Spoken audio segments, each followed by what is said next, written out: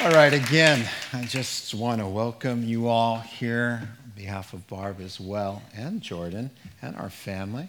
Very sweet and kind of you to come out.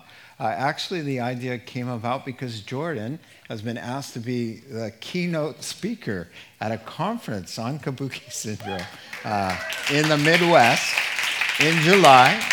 And so this was a part of a way to just kind of collect your thoughts and start getting ready to speak before an audience. And so she's going to do that. Now, she has asked me to kind of get things rolling, to introduce the beginning of the story and just a paragraph description of what Kabuki syndrome actually is. But she wants me to tell the story from before she was actually born, because that's when it started.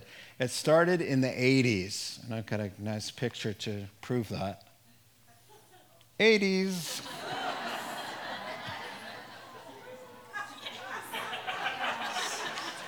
That's enough laughter. Quite enough. All right. I think personally we all look much better today, 30 years later. Yeah. I like your hair, Barbara. I do not like mine there. All right, 1987. Something was wrong from the beginning, and I mean the way beginning, the pregnancy. Barb was threatening to miscarry. The blood test revealed that it was not a viable pregnancy. Something was wrong, and that's why she was miscarrying. And so while we were drying our tears from the phone call, a knock at the door. A friend from Bible college was visiting unexpectedly and said, "There's a prayer meeting right down the street, and I thought I'd drop by and see if you guys were interested," while we were still grieving from the phone call from Kaiser. So we said, "Yeah, that sounds really nice right about now." We went to the prayer meeting. It was a very powerful time. And people laid hands on Barb and prayed. We just felt really good. That night, we were falling asleep. I was reading Psalm 86. And when I read the verse that we all read together, "Lord, give me a sign of your good favor," Barb said, "I felt something move when I read that line. Give me a sign of your good favor." This is the evening of the prayer meeting, the night coming home. And so at 8 weeks along, you're not supposed to feel any movement because it's, right? You don't feel movement until about 4 or 5 months. And so I just said, "I think that's impossible." She said, "Trust me, I know. Something happened when you read that." So we ordered another test, and the ultrasound showed a viable pregnancy, and the words were, "There's nothing wrong with this baby. You're going to be fine." And so from that point on, when Barb delivered Jordan, we named her Jordan for a place of a miracle where God parted the Jordan in Joshua chapter 3. And so, but it was clear when Jordan was born that we were not out of the woods yet, because immediately she had a feeding, swallowing, breathing reflex problem that she couldn't, from the moment she began to nurse, there was some kind of problem with getting oxygen. And right away we knew that something is not right. And that would come up later. We would find out medically what was wrong with her. She started having those problems, the ear infections that required tubes to be surgically implanted. And what was happening is we were seeing all these little things, but nobody connected the dots to the diagnosis. So we were just treating the one little thing, oh, this other problem here. And so then we moved to Japan, and just going to wrap up in a second here. And yes, we got a few Japanese pictures here. Oh, how did that slip in there? All right. Isn't that beautiful? All right. There's the three of them. Pretty cute. All right. We'll keep that one up there. There were a couple close calls with near suffocations and other various childhood mishaps. Well, I wanted to say it was in Japan that we noticed some severe delays with walking and speaking, but the speaking was the real problem. We could not understand her, and we didn't know why. We took her to a Japanese doctor. The Japanese doctor noticed the shape of Jordan's uvula was misshaped, which gave a clue to her that she had a submucous cleft palate, meaning the cleft palate almost happened, but it was underneath the roof of her mouth, so you couldn't see it. The mouth was not formed all the way. And so that was the breathing and the feeding reflex and and the ear infections, all of it started to be tied to that. But that is another symptom of the larger picture. So she had to go to Stanford. She flew from Japan to Stanford's Children's Hospital and had a Z-plasty where they corrected that in the cleft of her mouth. She came back. I told the Japanese doctor the name of the doctor at Stanford that did the surgery, and she pulled a book off of her desk and pointed, he's the author of the book about that whole surgery. So Jordan had an expert in the field. And I mean, what are the odds of that? To pull the book and say, this Dr. Kaplan? Yeah, that's him. And so because Jordan needed some care that Japan couldn't give, we moved back to San Francisco, where we started a ministry there. And that is the place where Jordan is going to pick up the story there in San Francisco. Now, what is Kabuki syndrome? I'm just going to read the text, one paragraph. Kabuki syndrome is a rare multi-system genetic disorder which occurs in 1 in 31,000 births, characterized by distinctive facial features by which the syndrome is named. So 2 Japanese scientists discovered the syndrome, and it was called by their last names. But then because all the kids who had Kabuki syndrome had some similar arched eyebrows and some of other features that I have a picture of. It's Kabuki's.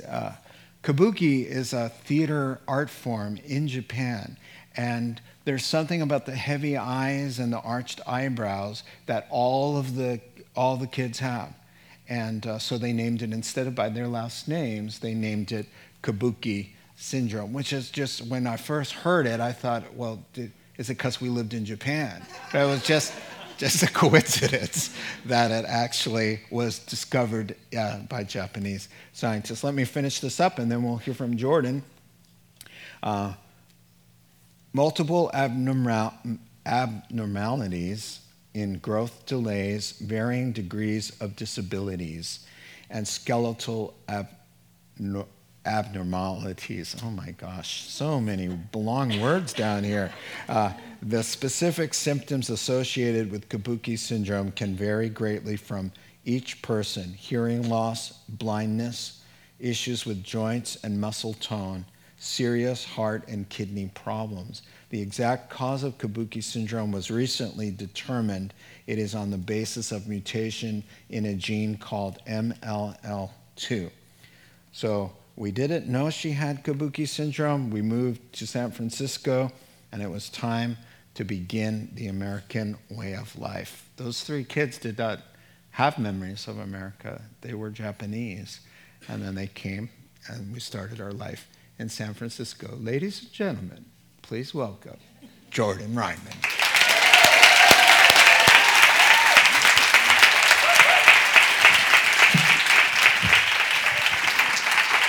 Love you, Jordan. I love you too. Wow. There's a lot of you. Thanks for coming, guys. It means so much to me. A lot of you have walked with me, held my hand over the last year, and I find it just overwhelming that this many people. I was only expecting about 20. But it's an honor to just speak in front of you guys. God, I am so overwhelmed by what God's been doing, and I can't wait to share with you. I'm going to share with you about a little bit about what it was like growing up with Kabuki syndrome, some of the stories, some ups and some downs, and you'll get to know me a little bit better. I find it really fitting that the last time I gave my testimony was at Young Adults Group, and the last thing I said was a quote by Brandon Heath, and it was, "He's not finished with me yet." And I had just started down the road of 3 years of medical kind of finding out if I did have Kabuki syndrome or not. And I did not know that it was going to take 3 years, but it did. So here we are. We're going to pick up where my dad left. Ocean Beach in San Francisco, California. We lived in a white house, and it was beautiful. I remember just looking at the beach and knowing we could walk there, you know. The first night, my parents tucked us in, and my brothers, Zach and Peter, yes. My brothers, Zach and Peter, were in the next room over, and we had all of our windows up, and we were all almost sound asleep when we heard the lion roar come from outside, and it wasn't my brothers. If it wasn't Monkey, then I would have thought it was PJ, but it was not. We found out that the San Francisco Zoo was back a yard of our backyard, and we got to hear the lions and the peacocks all day. And that was so much fun. We had a zoo pass, and instead of going to the park, we went to the zoo, and we would go, "Dad, come on, not the zoo again." And he goes, "One day, you're going to regret saying that." And I do regret it. Some of the challenges that I have of Kabuki syndrome, I'm very blessed to only suffer with a fraction of what the syndrome can offer. My speech is affected by Kabuki syndrome. A lot of my pronunciations is affected of Kabuki syndrome. My knees are affected of Kabuki syndrome. My teeth, I had years and years and years of work done to get what I have now. Can you go to the uniform picture? That's the age that this all started. First grade. I was so excited because I got to go to a school where I was not the only white kid. and I did not get, I was so excited. Unfortunately, I had some hard time with my speech, and a lot of the teachers couldn't kind of grasp that, and so I started into speech therapy first grade. And I was slightly delayed. I started noticing I was the only kid in my class that couldn't tie her shoes, and that actually goes with hand-eye coordination, and that's something that Kabuki kids struggle with, and that's part of the reason why I don't drive right now. It doesn't mean that I will never drive, but for right now, I cannot. But first grade was good. Second grade was when I realized that my physical side was not up to par. I had a PE teacher that said in second grade to me, "Jordan, just sit down. You can't throw the basketball hoop. It's a waste of time. Just sit down." I was told the whole group was told, run to the last line, and the last one back has to do an extra blap while everyone sits and watches you. And I already knew that. I was going to be the last one. And I was. And so I ran that last lap while everyone sat and watched me. I didn't know that was part of Kabuki syndrome. I think the hardest part of that, looking back, was second grade. I realized that the world was not nice. Not everyone in the world was nice. I walked in to my school. I had been teased a little bit, not excessively much, but I realized I was a target when I sat down at my desk, and in big, thick black letters were the words, "I hate you," on my desk. And I remember just freezing up and going, what do I do?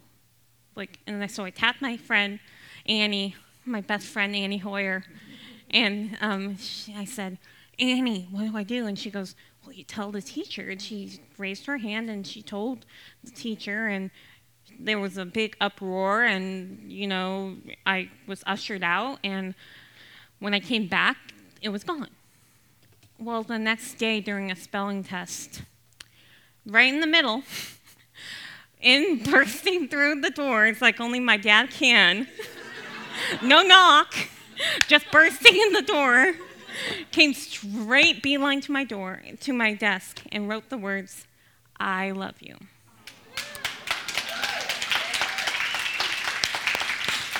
And I got to keep that on my desk for the rest of the week.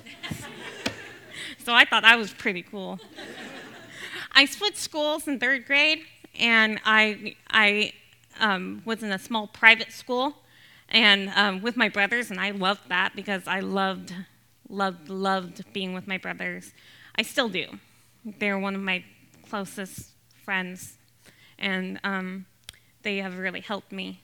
But in third grade, I realized that I was not like the kids educationally. And we were in chapel, and it was Assemblies of God school, and it was a very moving service. And I remember sitting in the second row with my classmates and going, "Okay, God, if you're real, you can heal me. You can heal me and make me like the rest of the kids." And I believed that. I truly believed that he was going to heal me, whether it be overnight, whether it be the next day, in the week. I truly believed that. It was really a childlike faith. I was so sure. Fourth grade. Don't worry, I don't go through the whole years. Fourth grade. You. Sorry, my little brother's here. But fourth grade, we all moved back to Sonoma County. We lived, and I thought, this is where God heals me. This is where I am just like the rest of the kids. The kids will be nicer. There will be no teasing. I'm going to go into the school year running, just full speed. And this school was the first year, so everyone was brand new. And I was the only sibling that got to go to that school. So my brothers went to a school across town. So it was really hard for me, knowing that my brothers weren't going to be there. Well, the first day, I sat in my class, and this girl named Shayla Thompson sat next to me. And Shayla Thompson, I couldn't say her name because of my speech. And my teacher said, "You have to introduce the person to your left." Well, Shayla Thompson was next to me. I couldn't say my S's, and the whole class just laughed at me. And I just sat down, and I was like, "It'll get better. It'll get better." Recess came around, and I came up to the kid playing kickball, and I said, "Can I play with you? Can I play?" And they're going, "No, because you talk funny." And I was banned from sitting with them at lunch, and I sat by myself at lunch, and the janitor felt so bad that he would give me his extra cookie. So I worked him. I sat along the recess. The yard duties thought I was always in trouble because I just sat on the wall, and that was actually because no one would play with me. I had speech therapy every single day during reading hour, and the kids teased me about that. And all I really wanted to do was to read Run, McGee, Run, or as it's known as now as Maniac McGee. I would sometimes forget to go to my speech therapy class, but my teacher would always call me back in. And every single night, I would come home crying, and my parents didn't realize how bad it was. They said, Jordan, just stick it out. You can stick it out. And one of those nights, we had a guy living in our garage. He was named Troy Gossard, and he worked for the U.S. Coast Guard. And Troy overheard me crying to my parents. And the next day, I was in class. We had just came back from lunch, and everyone was silent. And all of a sudden, Troy Gossard comes into the room with his uniform on, standing in, and he looks in and he goes, I'm here to pick up Jordan Ryman. And there was like a hush. Like this kid, like, we're not going to mess with Jordan now, but that, that helped. That really helped. I stuck out 4th grade, and then I was homeschooled for the rest of my grade school and high school, junior high years. I was really glad that I did stick it out. I think I would not have been the person I am today if I did not stick it up. Memory, for me, is key, and it goes with Kabuki syndrome. I was involved in the Awanas in junior high, and I recently discovered that I still hold the record 16 years later for the most memory verses recited in one night. And it's something like 17. But it's still record there. One thing that really helped me get through everything was music. I was obsessed with music. And if you know me, I obsess with little things. And it's part of Kabuki syndrome. And I really just went towards that music whole thing. My main groups were Avalon. Testify to Love. Plus one, my poor family in the boy band's phase of Jordan.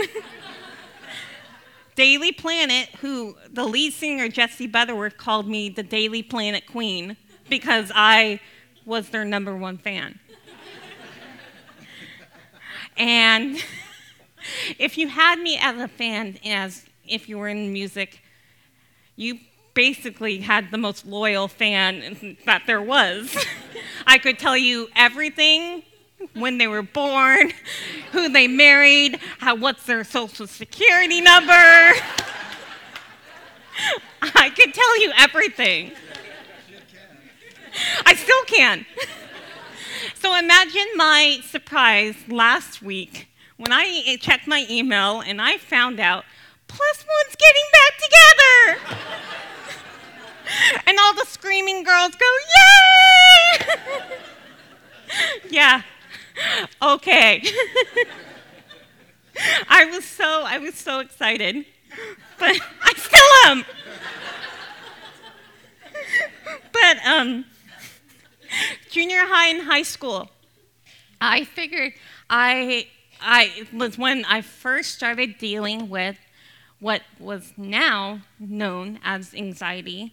I didn't know how to express it, and so I dealt with it by myself, left in this just cold, what I felt room, and depression and social anxiety.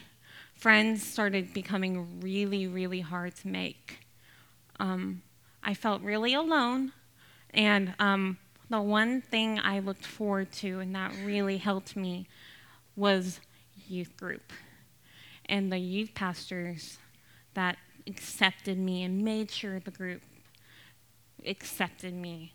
People like Ben Blush and Tim Rogers, Jacob Beckman, Chris Blawstone, Sean Sage, Paul Sheeks, Zach Vesney, and like Colton Irving, and most importantly, can you go to the next one? Josh Jones, who right now is going through some stuff with his youngest, that she's going to be able to stand up here 20 years later and give her testimony of what God did in her life this week.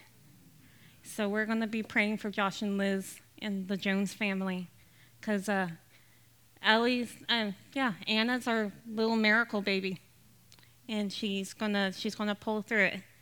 So I really, during that couple years, 10 years, actually retreated into my own world. I was in this world where I was just the same as everyone else. I didn't have anything. I could drive just like everyone else. It really was a fantasy world, and I really, really just felt accepted there. And I didn't have to hide anything. Wasn't ashamed of who I was. I was ashamed. My brothers were passing me up. My brothers got their license, and here I was taking the bus. And, I'm grateful I can walk. Yeah. I can walk and talk, and, I can see. But the bus in my neighborhood was not the ideal situation. It was almost like Gangsterville. And almost like I should be doing like the peace signs, and but I can walk, and that's what I'm grateful for. Lots of pain and heartache came when I was 17 up until I was 23, and the more I felt that pain and heartache, I retreated into my own world where I didn't have to worry. And that was hard, especially, I think, for my brothers to watch for that. And I was hurting, and I didn't know how to cope. And I didn't know how to express myself. And all I knew was if I just went into my room, shut my door, and turned up the music, it would all go away. And so when I got anxiety, that's what I did. And I really had to come to a conclusion where every now and again I would have these episodes where my fantasy world became mixed into my reality world, and I got into some trouble. And every few years, I would have an episode, and I would kind of be playing hot and cold with the Lord. Wasn't really serious with the Lord. And when I was 23, I had another episode, and my parents sat me down and said, "Jordan, there might be something other than just your knees that might be Kabuki syndrome." And all I knew growing up was that my knees that was Kabuki syndrome. I never Googled it. I never questioned anything else. I did, however, question what's wrong with me. Starting when I was 15, to my parents, I would come at least once or twice a year and go, I see my brothers. They're excelling. What's wrong with me? I don't fit in, and I feel like I'm the missing puzzle piece that everyone fits so well. And I just feel like I'm the puzzle piece that almost fits, but doesn't. And I just was so heartbroken. And they would always tell me, you know, Jordan, you're so normal. Normal? I don't know. Can you switch to the next slide? This is me and my brothers. I love them. This is PJ. For those who don't know, that's PJ. And that's my brother, Zach. I'm the oldest. But you can't tell, because I got the short gene. Actually, Kabuki syndrome plays a part in my height. And I didn't know that, so now I can blame that on Kabuki syndrome. I can also blame Kabuki syndrome on my chubby hands and my Fred Flintstone feet that I thought were hideous. And they're just flat and puffy. Peter.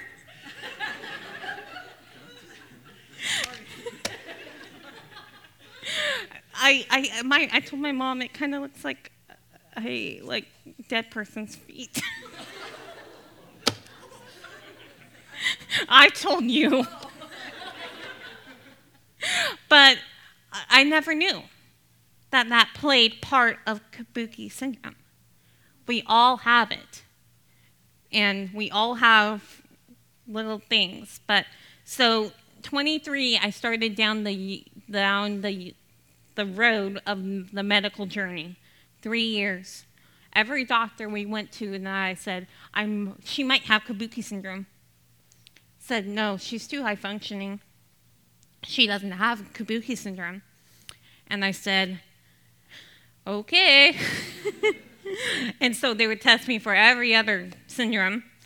And March of last year, I went and saw a specialist in San Francisco, and I said, I think I have Kabuki syndrome. And she goes, no, you don't. And I said, okay. And I left really brokenhearted. And my mom called the doctor and said, can you please just give us the blood work? If we're wrong, we'll never ask it again. But this blood work is so new, this test for Kabuki syndrome is so new, that there's a 50-50 chance that it won't even show up. So if I had it, it would have to be a miracle that it would show up. And 3 months later, January 26th, there goes my memory thing. I remember dates like crazy. I can tell you what you were wearing 5 years ago. My brother was being interviewed by the special services, and he called my mom to ask about dates, and she goes, you're going to have to call your sister because I don't know. And I knew. I got the phone call June 26th and said, I'm so sorry, but you have Kabuki syndrome. And I said, don't be sorry. I'm relieved. I have something to call. And when that happened, I was just overjoyed. I was like, okay, I have something. I have this. What can I do to fix it? And about a week wore off, and then I got really severely depressed. And I was depressed before, but I never thought about what my life would be if I wasn't here. And I was seriously thinking about that. And my parents came into my room one afternoon, and I was in the fetal position hugging my Bible, crying, going, I don't have anything else but God.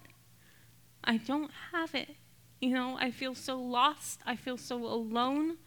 I feel more alone than I ever did.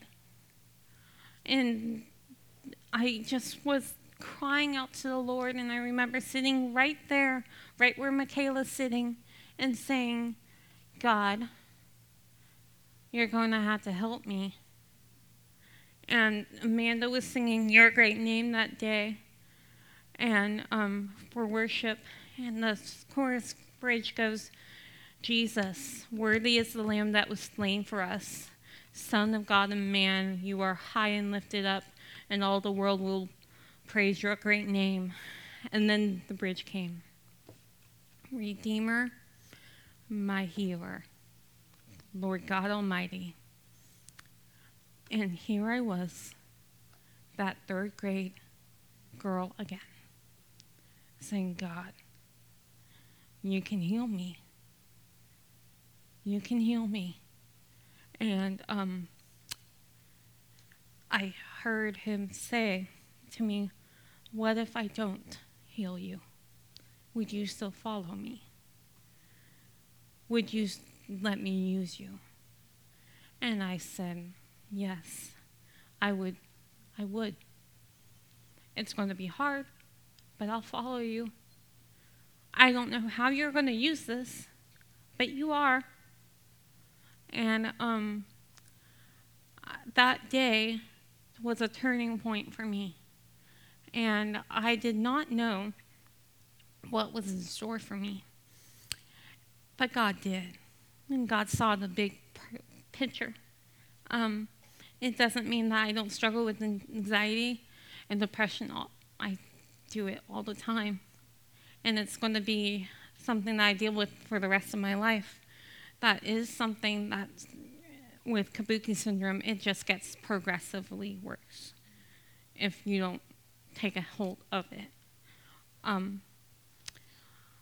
Part of what I learned about Kabuki syndrome is I always thought I was a klutz. I would always fall down, and people would stare, when I would be walking, and I just would randomly fall. And that's part of Kabuki syndrome. I realized I wasn't a freak. And these kids were just like me, and I knew that there were kids, but I didn't know where they were until the night before National Kabuki Syndrome Day in October.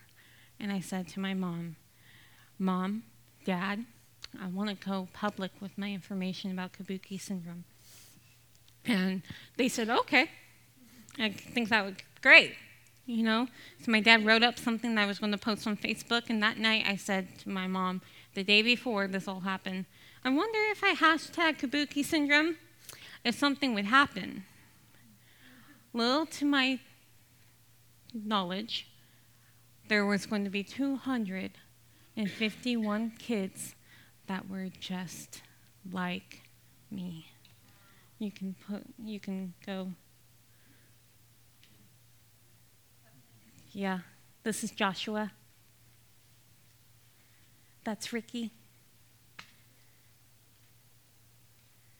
That's my little Bells and her brother Noah.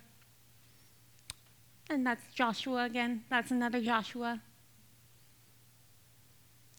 That's Michaela. And that's my Marty family. I met Michaela Marty through Instagram, and she saved my life, literally. Not only did I meet her wonderful daughter, Isabella, who has blown my world and changed my world forever, but I gained my best friend, one of my best friends, Michaela, and her husband, Nick, and little Isabella, Noah, and Lilia. This is me. I flew in January to meet Isabella, and little did I know what God was going to do that week. Seriously, the whole week I was there, I had the Twilight Zone music playing in my head, because she's just like me. And they all call me Nornie over there, because the 18-month-old little girl at that time couldn't say Jordy, so I'm their Nornie. But one day, she was pacing back and forth, talking to herself. And I said, I know that world that she's in. And she goes, and Michaela looks at me, her mom, and says, Jordan, with tears in her eyes, saying, Jordan, I can only offer Isabella so much. But when kids are going to start bullying her at school, I'm going to have to send her to you because you've been there. This girl is probably the closest thing to me, clone-wise. If there was a thing of cloning besides my dad and my brother Peter, it would be me and Isabella. Marty. She is 7. I was 7 when they first told me that I might have kabuki. So go to the next slide. This is me on the right, and that's Isabella on the left. This is what's called a scrunchy face, and all the kabuki kids do it. Next slide. That's me on the left, and that's Isabella on the right. Next slide. That's still Isabella and me. Next. That's Isabella and her sister Lilia, who's the clown of the family, just like someone else I know. And me. Let's see, next one. The blog. One other thing that God has used through Kabuki syndrome is this blog that I started in November, thinking there's no way someone would read this blog. No one would. If 100 people, if that. Well, today it's 9,300 people. And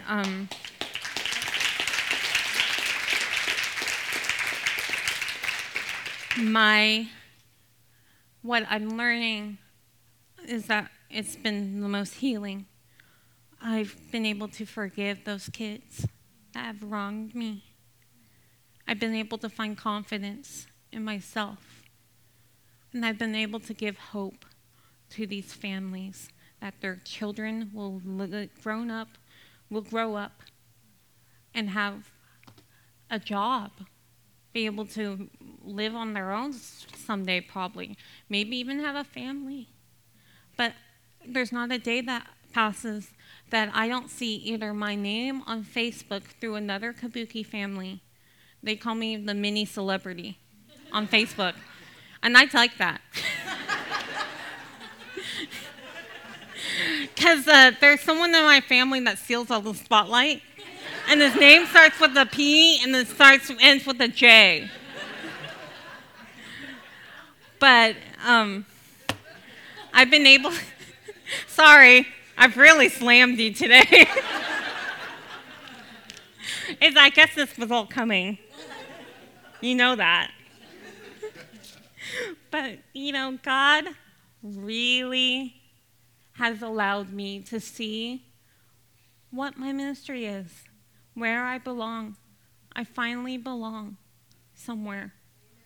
I have a place I'm needed. For the first time in my life, I feel needed. I've never felt that.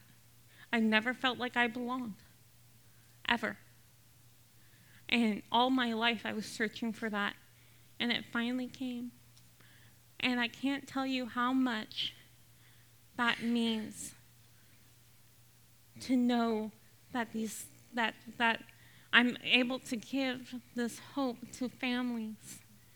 Because if I can spare these kids 1 ounce of my pain, then it's all worth it. If God graciously touched me with Kabuki syndrome, I say graciously because he really did. If he graciously touched me so that I could put my foot in the door and share the gospel with these families and give them hope, I never would be able to talk to these families if I didn't have Kabuki syndrome. I'm given that opportunity. And I think back into that verse in Isaiah where God says, who am I going to send? who am I going to go? Who's going to go? And Isaiah goes, here I am. Send me. And I feel like that's me. And I'm saying, here I am, God. You can use my broken life. And you can make it for your glory. You choose to use this broken, unfunctionable girl and use my life. I'm blown away every single day, and I shouldn't be. In this, I don't deserve it. I'm blessed. There's one song I'm going to leave you with. I'm going to read you the lyrics by Sidewalk Prophets called Help Me Find It. And it's really my life song because the lyrics have spoken so true to me, and he's helped me find it. And the lyrics go, I don't know where to go from here. It all used to seem so clear. I'm finding I can't do this on my own. I don't know where to go from here. As long as I know that you are near, I'm done fighting. I'm finally letting go. I will trust in you. You have never failed me before. I will trust in you. If there's a road I should walk, help me find it. If I need to be still, give me peace for the moment. Whatever your will, can you help me find it? I didn't think he had a will for me. I really didn't. I thought my life was useless, especially when I was diagnosed. I thought I was useless. Who's going to want me?